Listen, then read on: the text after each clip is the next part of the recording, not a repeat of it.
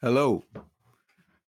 This is Everything's Political, and I'm your host, Junius Williams. We're here at a very auspicious occasion this time. This would be, I guess you call a pop-up podcast because we usually come on the end of the month, the last Wednesday of each month. But things are so vibrant, things are changing so much that we have to come on now. Now, as we do on Everything's Political, we try to look at the underside of politics, the things that are less discussed, not often discussed, certainly not as much analyzed, because if you look at it, we could wear this thing to death. Everything is political, but we don't have to do that today because we got folks trying to take over America. So obviously we have to talk about that. But the intention was to talk about what will the new president do?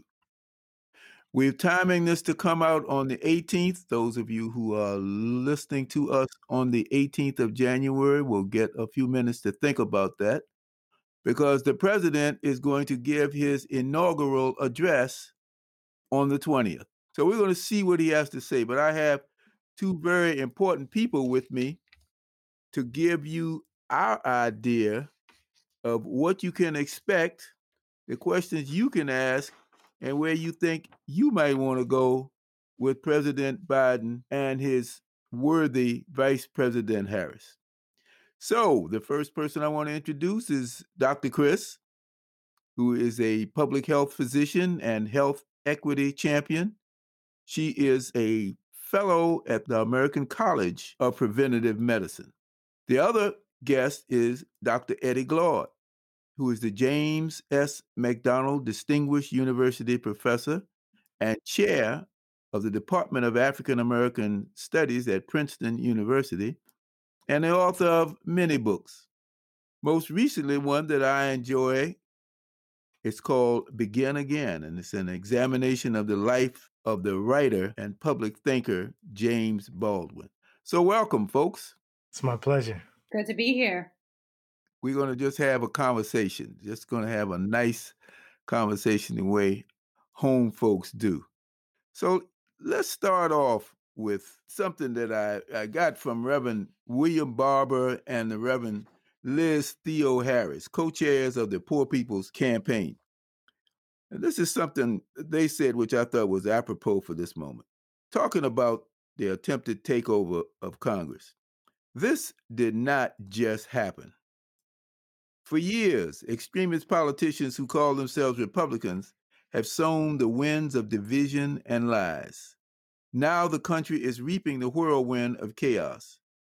We call on our lawmakers and justice system to hold President Trump, the senators, the congresspersons, and all elected and appointed officials who had a role in these heinous attacks accountable for their actions, swiftly and to the full extent of the law.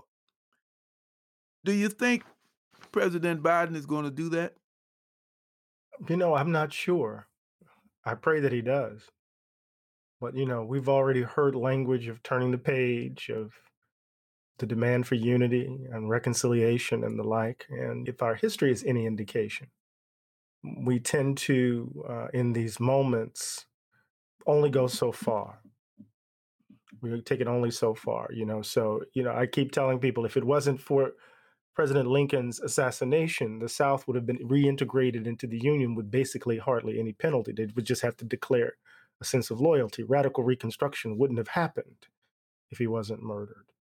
There's a sense in which you think about the violence of the mid-20th century, all of those bodies that are at the bottom of the Mississippi River, for example, and who's been held to account, and has the region been held to account? So our history suggests, and it has something to do, I think, with the fact that, I keep saying to friends of mine that people are ambivalent because these are their uncles and aunts and brothers and sisters and nephews and neighbors and fathers and mothers, that there's an intimacy here, even though there may be a disagreement. There's an intimacy here that complicates matters. So I'm not sure what President Biden will do, because he knows he has the challenge of trying to unify the country. So I can't say for sure. Yeah, I find myself in a similar position because I don't know if it's going to come from a political actor, the rejection of the myth of America. There's a great mythology that surrounds this nation, and oftentimes that is referenced or framed as the idolism of America. But what we need is a total disruption of that myth, because otherwise we're stuck on that pendulum, right? So we've been on a pendulum in this nation's history of progress and regression. We've never gotten to transformation. And in order for us to get to transformation, we have to confront, right? I hear a lot of talking about unity or even talking about healing, and healing can't come without truth and reconciliation. And it goes to what the professor was saying, that truth is bitter and inconvenient because of the intimacy that folks have with the perpetrators of desecrating the hallowed ground that we stand on. That ground is hallowed because of the bloodshed, right? And so I'm vigilant. I'm forever hopeful because that's just my nature. But the pressure has to remain on the incoming administration to do more than turn the page. This is not who we are. How many times have we heard that? This is not who we are. But in fact, this is who we are for reasons that you both stated. How about the Congress? Do you think they're going to do something? I'm not sure again. I think in so many ways we've witnessed the kind of splintering of the two-party system. People talk about it being three parties now with what's happened in the Republican Party. But there's a kind of fracture within the Democratic Party as well, when we think about, quote unquote, its left wing, the progressive wing of the party. And so there are elements within the Congress who want to hold those congresspersons who challenged the election based upon lies, who in some ways incited the mob, these insurrectionists. They want to hold them as being participants in these acts of sedition. And then there are others who are already clamoring, and we hear it from that other information stream, Fox News. They're clamoring that, if the country proceeds to prosecute those who engaged in these acts, if they exhibit an effort to hold these congresspersons accountable, they're going to deepen the animus, right? And what we need is to turn the temperature down. This is their argument. And so, given the way in which our politics have taken shape over the last few years, Doc, I don't put anything past these folk, to be honest with you. I know that's a bit pessimistic, but I come out of a blues tradition. Who knows? What I would add to that is privilege affords you, and I just had this conversation yesterday, talking about whether or not there should be a response to this across all sectors. Privilege affords you silence. Privilege affords you to be complicit, and privilege affords you ambivalence. And so many of our elected officials operate from privilege, right? And showing them that privilege, my people, Black and Brown people, historically excluded people, we can't afford privilege, and we can't afford to protect the status quo. And so, again, I'm hopeful, but I'm not convinced. I need to be convinced that action will be taken because it's not so much around time. I hear people mentioning, well, if the House votes to impeach, will the Senate take up a trial? Do we have time to do that before the incoming administration? We need to suspend this false notion of time because there has to be consequence. And that consequence can't be compartmentalized into these next, what are we at, 10 days or so? And so vigilant, but not convinced. And we must keep up the pressure. Power concedes nothing without a demand, even power vested in supposedly a more left or progressive interpretation. But how can President Biden expect to get anything done unless we do something about lawlessness? I mean, accountability. How can he expect to go? I mean, I look at this thing like the night of broken glass. Remember that crystal knock? Mm. And, that was the first night of the large scale assault on the Jewish presence in Germany at that point. And from there, it went on down. I mean, Hitler became stronger after that because everybody said, well, we can't do this, we can't do that. If the president wants to be able to do anything, especially in this first 100 days, he is going to be able only if he faces the fact that there is a full-scale assault on America, the one that he thought he was buying into when he got elected. I agree. And I think even Governor Schwarzenegger, he spoke about this, right? He made that comparison of the night of broken glass and how this insurrection was comparable to that night of broken glass. And if you hear him speak that narrative, right? If you hear him retell that story, he talks about the weight and the burden of silence, and how that in inaction, let's broaden that, not just silence, but inaction, and how that was swallowing fire in and of itself, and how that damage was then inflicted upon the perpetrators of silence.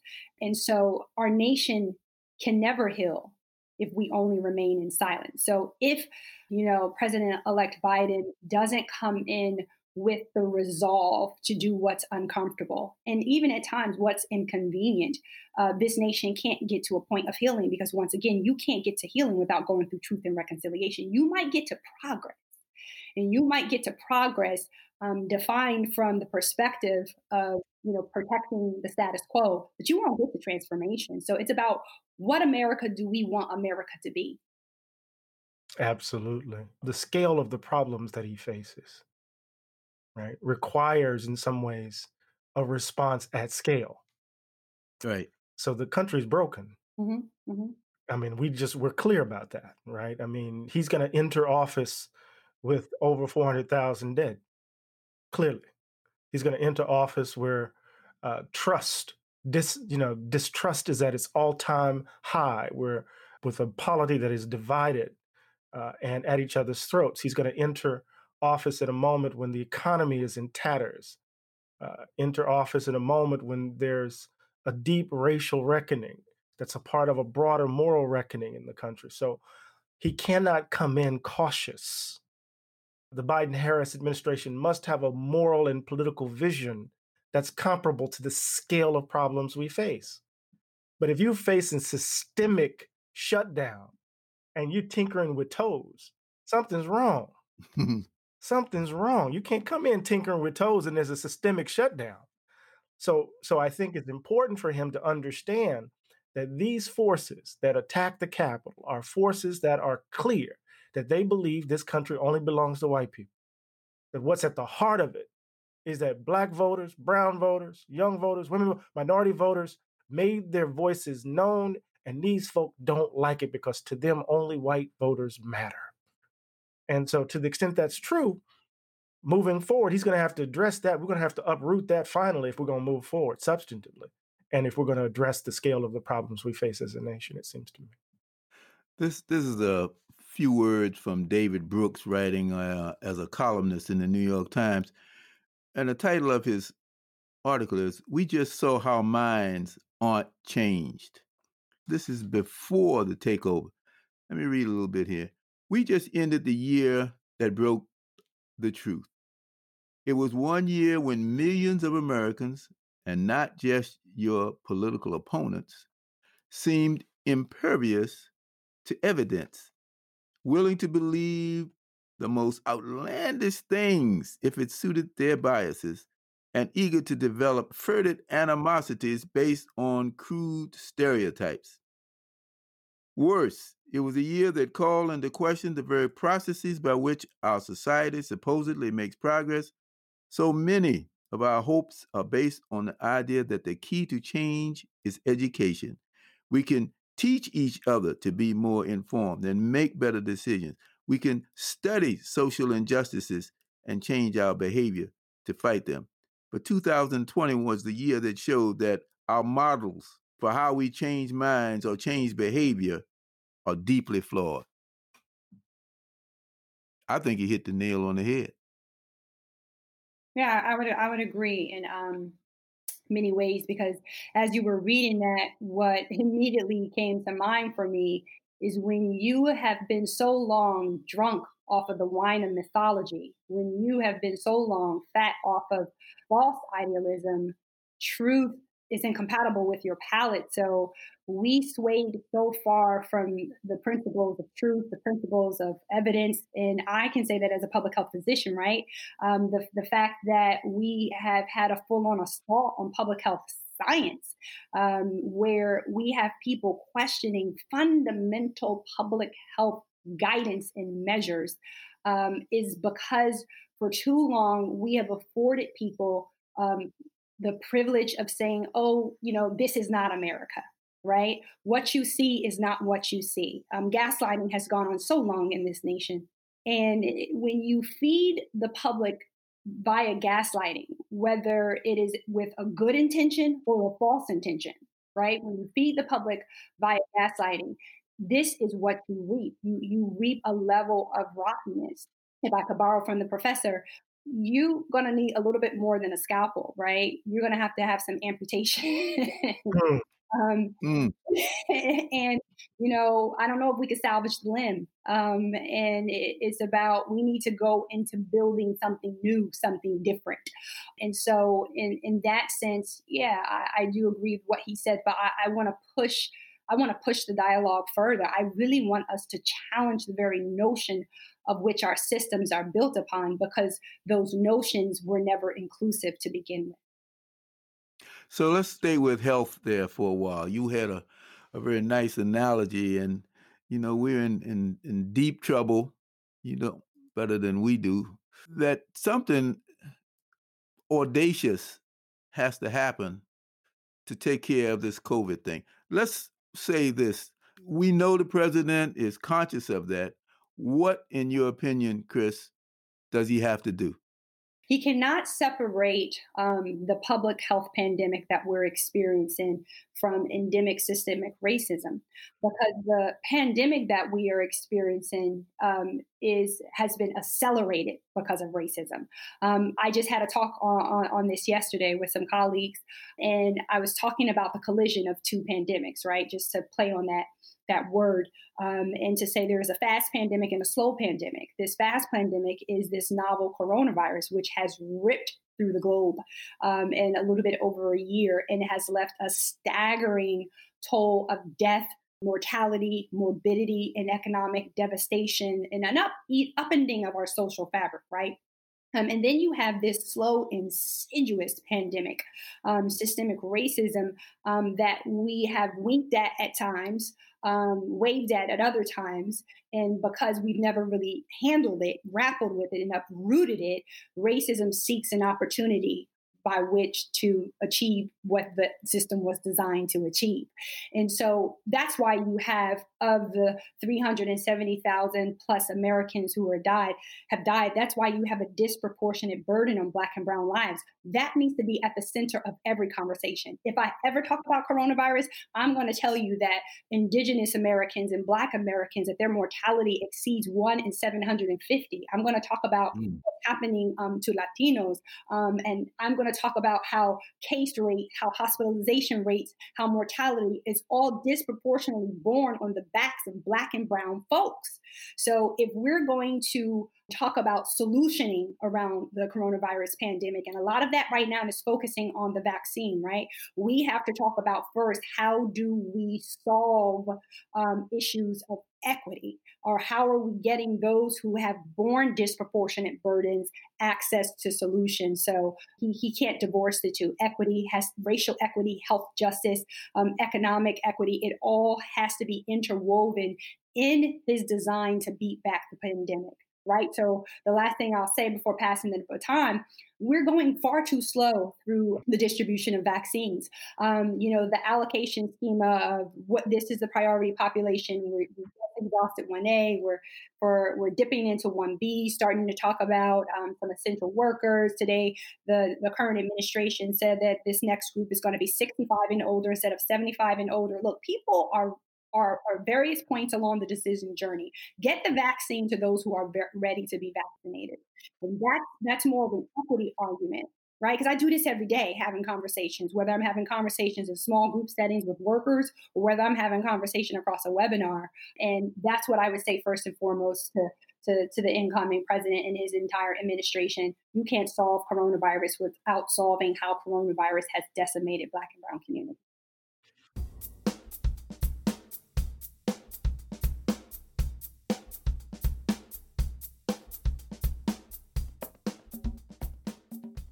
Dr.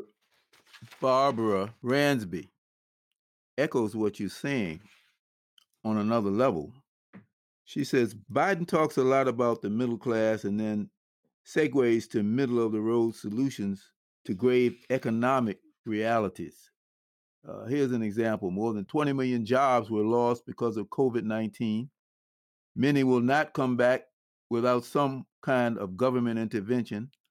The government's disinvestment in services and infrastructure has affected all low-income, under-resourced communities, but communities of color have taken a disproportionate hit. That hit occurred before COVID-19 and has been exacerbated by that. Dr. Eddie? Absolutely. COVID-19 is like, shooting blue dye in the body.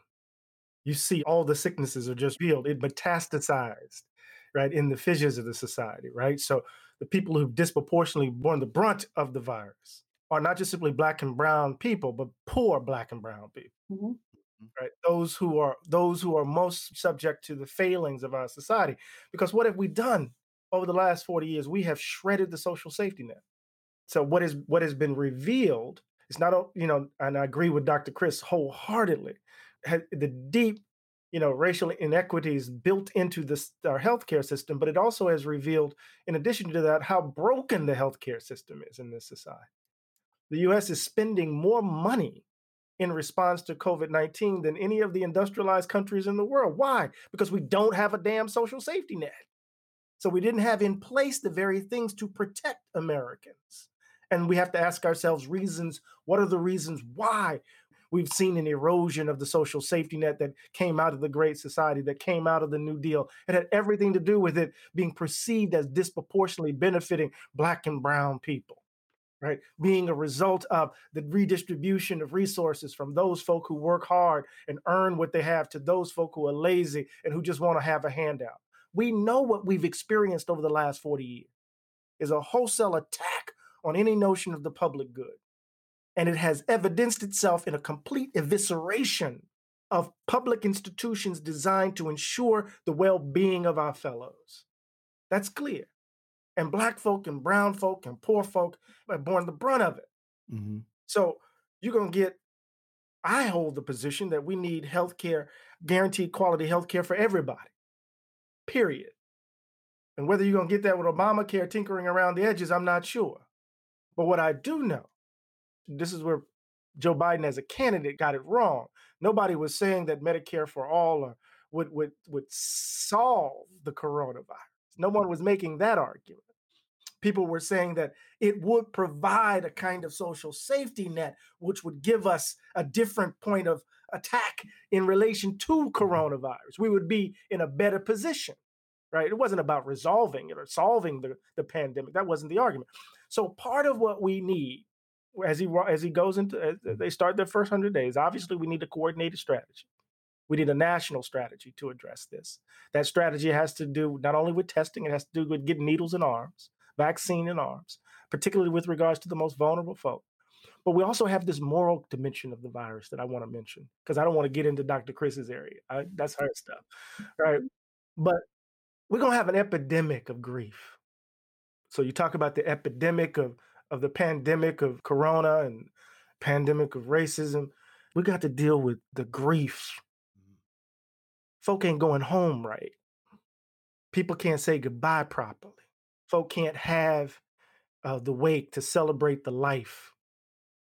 So our rituals of grief have been broken. Close partner of mine, his wife's mother passed right in East Orange. Haitian family. She's the oldest daughter, which if you're in the Haitian family, you know what that means. Oldest daughter had to make the decision that she couldn't come to her mother's funeral because she didn't want to jeopardize her children. Mm. So she had to say goodbye to her via a phone with the mask on her face. Can't grieve right. So not only are you going to have loss is going to be tinged with regret. And so you're going to have folk carrying that forward. So there's going to be a level of brokenness that attends our efforts, right? Because if you're not able to say goodbye to your mama right, or your daddy right. I have this conversation so frequently with my family and with others. I was just speaking with someone probably in the past 3 weeks about how we need a national mourning. We need to grieve for the souls of folk, and the souls of folk who remain are part of those souls, right? So imagine I'm working in one hospital and 4 miles away, my father is dying. And the fact that, he had to die, and first of all, he was dying right at the peak of the pandemic in New York and New Jersey, and so there was even little that we knew then, in comparison to what we know now. We don't know it all, but it was so little that we knew then. And the fact that we couldn't celebrate my father's life the way that we had always imagined. My father came up from the Jim Crow South. He endured. That Black man deserved a proper celebration, right? My father's worked at Bell Labs, but he started there cutting grass. My father went to college. My father was cutting grass at Bell Labs, but he was always an intelligent, smart Black man who had to go through opportunity, what it would be afforded him. And he always said, if I could do it, I would have gone to college immediately. His younger brother, there's some ages in the family. His younger brother went to MIT, and he's like, I would have went to college, but I didn't have that opportunity. But I knew to go north. I knew I had family in the Brooklyn area. I knew I could be an apprentice with the printing press. But then, one thing led to another, and my father was so instructive for my life, because here was a Black man who achieved an opportunity that he should not have had access to, and then fought. My father was at Bell Labs fighting for other Black scientists to be employed and to be given the opportunity to ascend that research throne and ladder, right? So here, this man, this heroic Black man, had to die almost in anonymity, because this country doesn't recognize the depth of the loss. We have a current administration, I don't believe that has ever even flown the flag at half staff to say these are the souls of folks who have gone on. And we have to deal with that. And it says something about the value we place on life, the value we place on Black life, on brown life, on poor life. It's so intertwined with a sense of class. It's so intertwined with a sense of racism. And this is why I say the pandemic is a course, is instructive, right? Because you got to talk about everything, talk about coronavirus, as the professor was just saying. And Dr. Cameron Jones, I think she says it best. She talks about the social determinants of equity. And those social determinants of equity are those forces, right? Those political forces, are those social forces, those racial forces, those economic forces that impact the distribution of resources. And where resources are distributed is often attached to value. Value is derived from resources, right? Whether that resource is land, whether that resource is access to education, whether that resource is access to a job with a livable wage, value is attached to that. Right. Value.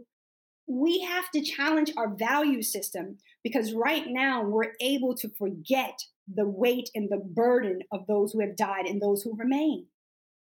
I remember last night, just that recently, we were on the phone in a prayer visual for Congresswoman Bonnie Watson Coleman. That's right. Who, because she was in that room at Congress with all those unmasked Republicans, she has come down with COVID.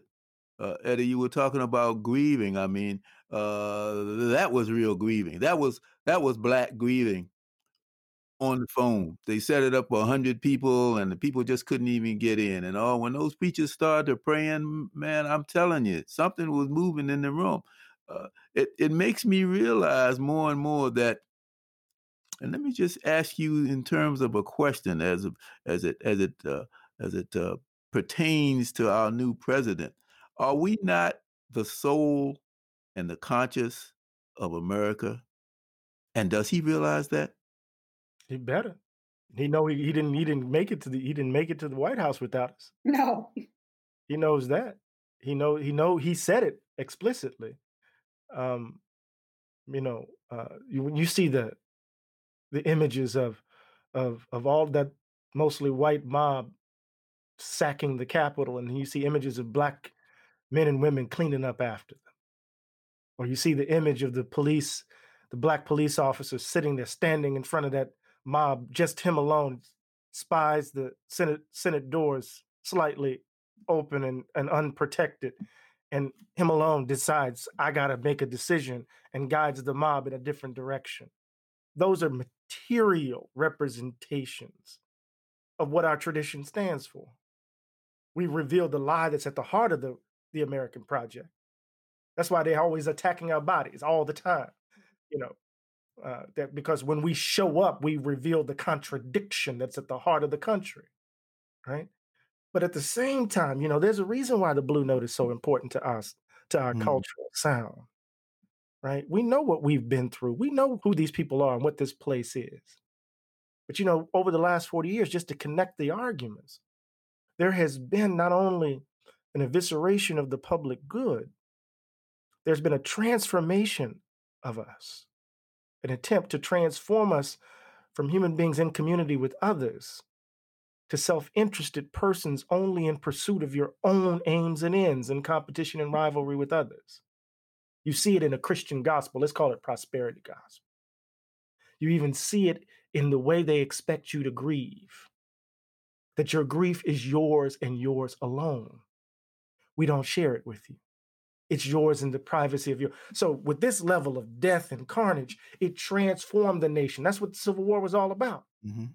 When you see the photos, I don't mean that the Civil War itself was about this, but when you look at all of the photo footage of the death of the Civil War, those images transformed the nation. They became the backdrop, right, for reimagining, for the second founding. We don't even see our dead, except for through the spectacle of makeshift morgues, right? So we are the soul, you're right.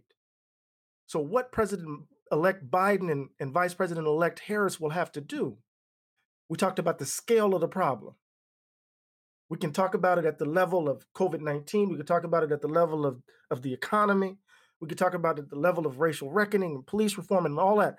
But there's a human dimension to this, that many of us will enter this January 20th broken, lonely, bearing the burden of grief. What does it mean to imagine ourselves being together under those conditions? Oh, I got a tradition that can give you some resources. I got a sound that can help you with some resources to imagine how to get through that darkness. Amen. And that's called the blues. Go ahead, Dr. Chris.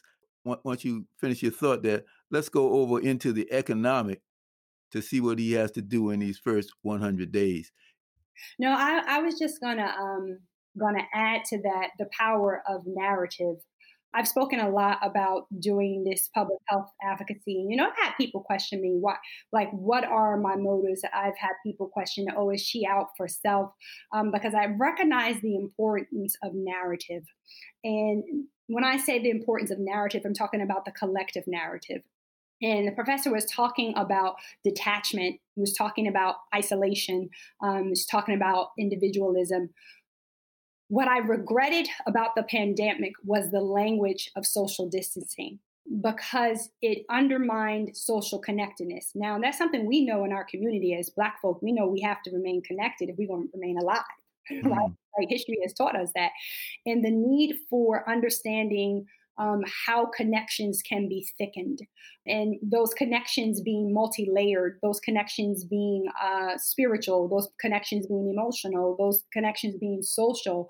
They don't only have to be physical, but if you don't see someone as human and you see them as other, it's difficult to fathom your level of connectivity, right? And so hear me on this. It's the othering in our society through our systems other groups and populations. It is the othering in society. And it's also what we see happening is the othering of grief, as if this is an American story. And that's why we have to change the narrative. We have to force our issues to be American issues. right? Black folks' issues to be at the center of the dialogue, Black stories to be at the center of the dialogue, Black and brown lived experiences, poor lived experiences, gay lived experiences, the diaspora, the diversity. It has to be at the center of the dialogue, because if it's not at the center of the dialogue, then there is an intentionality around policy action or policy implementation. So I just resonate on that sense of connection. And what can we do? What can political actors do to enforce a sense of we're stuck in American exceptionalism? We need to learn American collectivism. Mm. And this pandemic has taught us this. If I could just go back to Dr. Cameron Jones, I love her definition of racism. She defines racism as a system whereby one group of people are advantaged based on phenotype and the social construct of race. Another group of people are disadvantaged both based on the phenotype and social construct of race, but by which the strength of society is sapped as a whole. We don't measure the cost of racism. We don't measure the cost in total societal cost. We don't measure the cost of grief. We don't measure the cost of economic disenfranchisement of certain communities, because we don't measure the total societal cost. And a part of the narrative, this is what the president-elect can do, is to change that into weave my story about my father losing his life, about my sister, a breast cancer survivor, being a long hauler, Kim Maria Walker, about my cousin, an essential worker, a postal worker right here in Newark, New Jersey, dying and losing his life to coronavirus. I've lost 3 family members to coronavirus, 4 actually impacted. That needs to be the American story. It is when we can grieve over the most vulnerable, the most disenfranchised, the most excluded, that we create policies with those people in mind, because we've humanized them.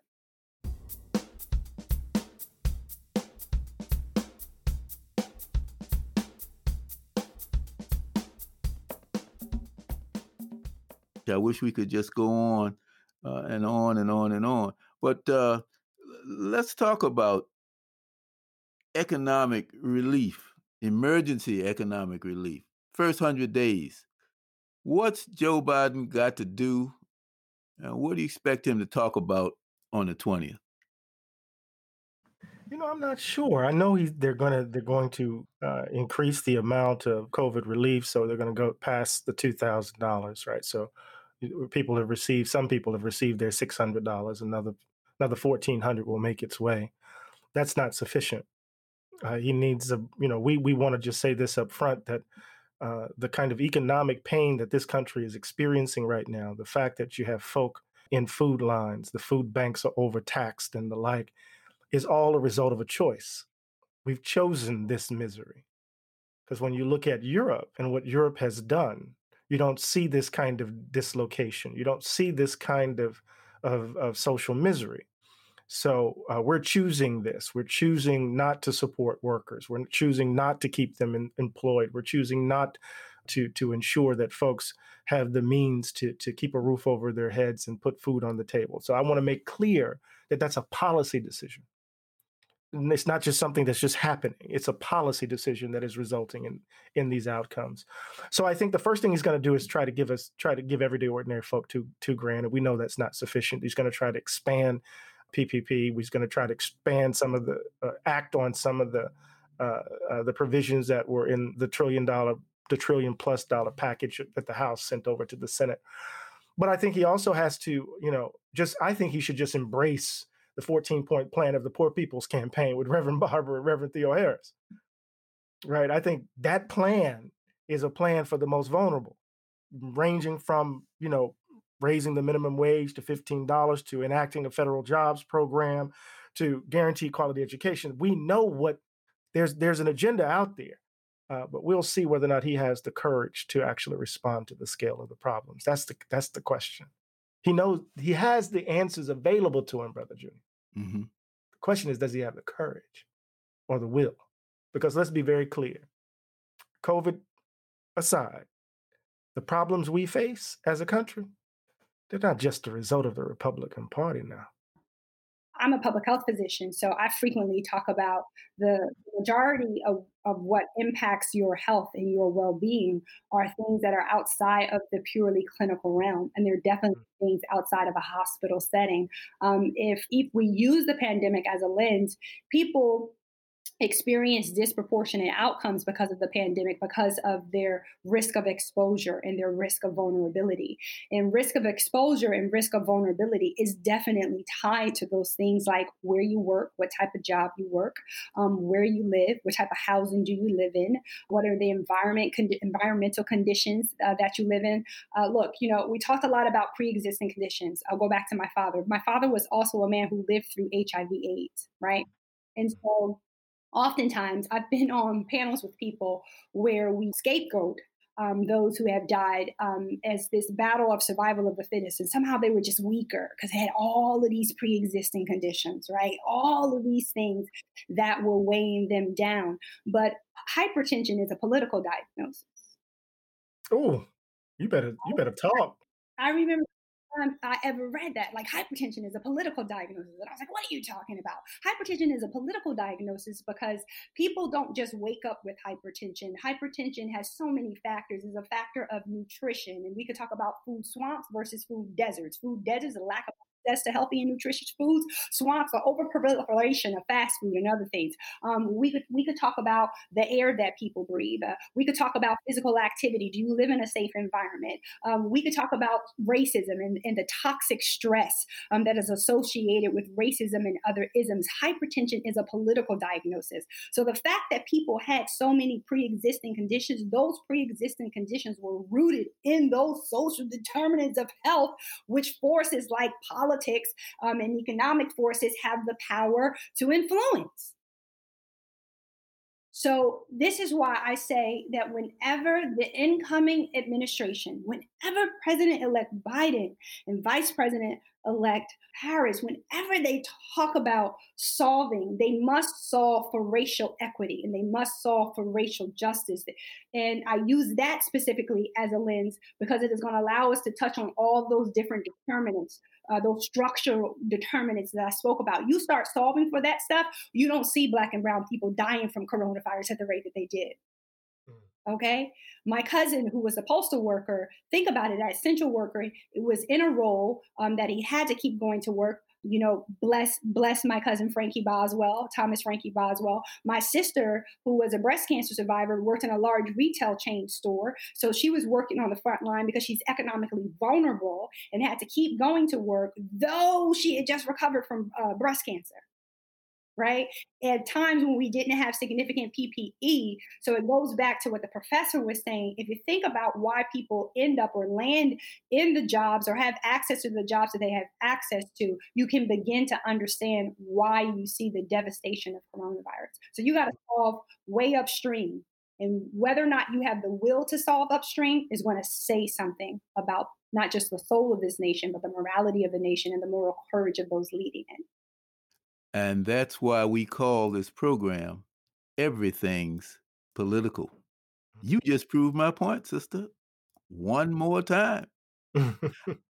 I want to just close with this one more little observation. We talk about an epidemic of grief. Well, that goes beyond grieving for who you've lost. But once this moratorium on evictions is over, once people realize that that job is not coming back.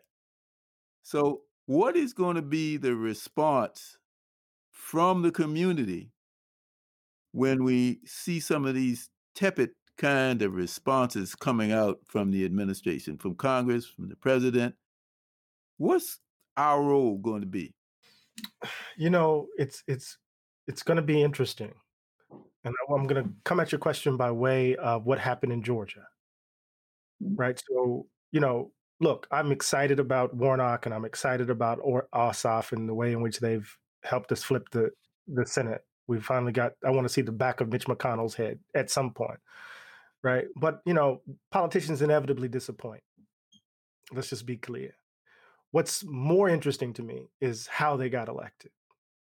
thinking about not just simply Stacey Abrams and Fair Fight, but I'm thinking about Project South. I'm thinking about Black Voters Matter. I'm thinking about the People's Alliance, the New Vote of Georgia, NSA Foot. I mean, I can just, Helen Butler, a whole bunch of folk just doing grassroots work. And what we saw was the kind of the demographic shifts that we knew were happening in Georgia made themselves known and organizing. You know, those Black rural voters. We found out that rural America ain't just white, turning out in massive numbers. So what will be our response to tepid policy initiatives by the Biden administration, I hope, will be a massive mobilization that is a result of organizing across the country, that we don't get caught up in the fact that we've elected Biden and Harris. We don't want to trade one fantasy for another.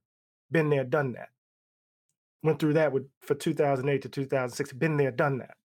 So we don't want to get caught up in that. But I do want us to say this. We're going to face a challenge. Okay, now here, I'm going to be a little controversial on your show. When they're tepid and they deploy Vice President Kamala Harris to quiet us, the question is, what you going to do? How you going to respond? Right? That's the challenge, you see. So we're going to see how representation across the Biden administration will be deployed in order to kind of keep us in line, to discipline us, right? But we need to understand that the election of Biden and Harris was a means to an end. The end is a more just America. If they get in the way of that, we got to bring critique to bear. Organizing. Our response must be the result of organizations across the country, people who are fighting for a fair wage, livable wage, people who are fighting for guaranteed health care for every American, people who are fighting for substantive public education, folk who are doing that work on the ground, continue to mobilize and organize so that when the Biden administration engages in this oatmeal man politics that's typical of the Democratic Party, we're ready and able to respond in an organized way, not just simply by how shall we say, by expressing rage. See, let me say this really quickly. I'm tired of us responding to the police killing one of us and then demanding for reform. I don't want to wait for them to mess up and kill one of us for us to then get in the streets. We need to be organizing like we are. Defund the police didn't just emerge out of nowhere. It came out of grassroots organizing. So we need to be organizing now to push the Biden-Harris administration to do right, not just simply by us, but do right by an idea of a more just America. That's my response. I was going to add to that. I hope we have resurrected the Fannie Lou Hamer in each of us as a community.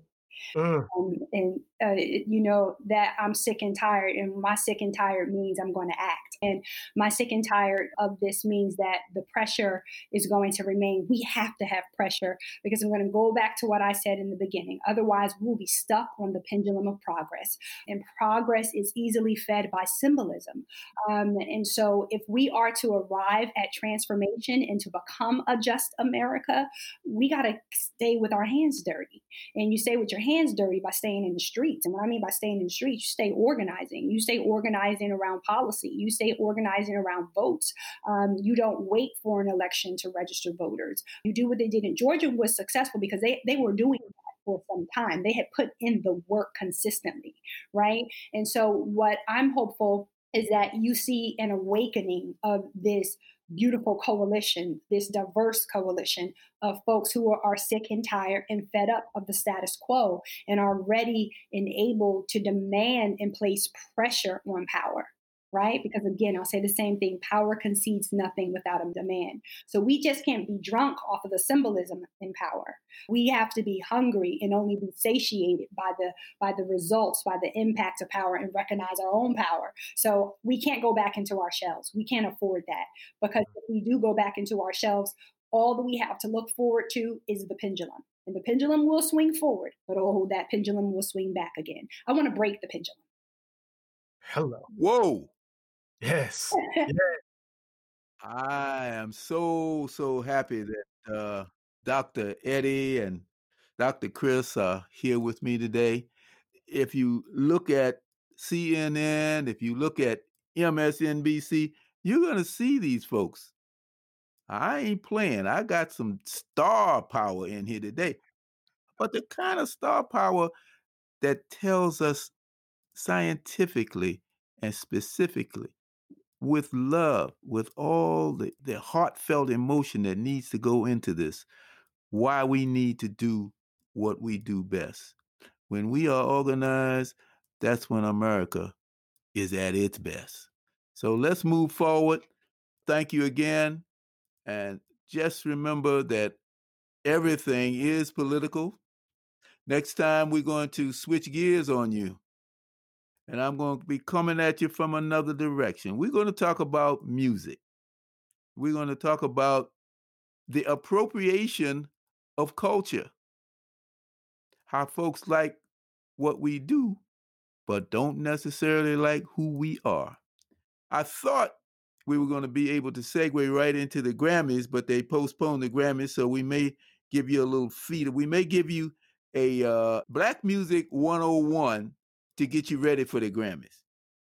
That's what I think we're going to do. We're going to have some folks in here to talk about what they think to expect from the Grammys. And then we're going to look at what they actually did. So please stay tuned. Thank you both again. And as I often like to say, when you don't see me, a Black man's work is never done. Bye-bye.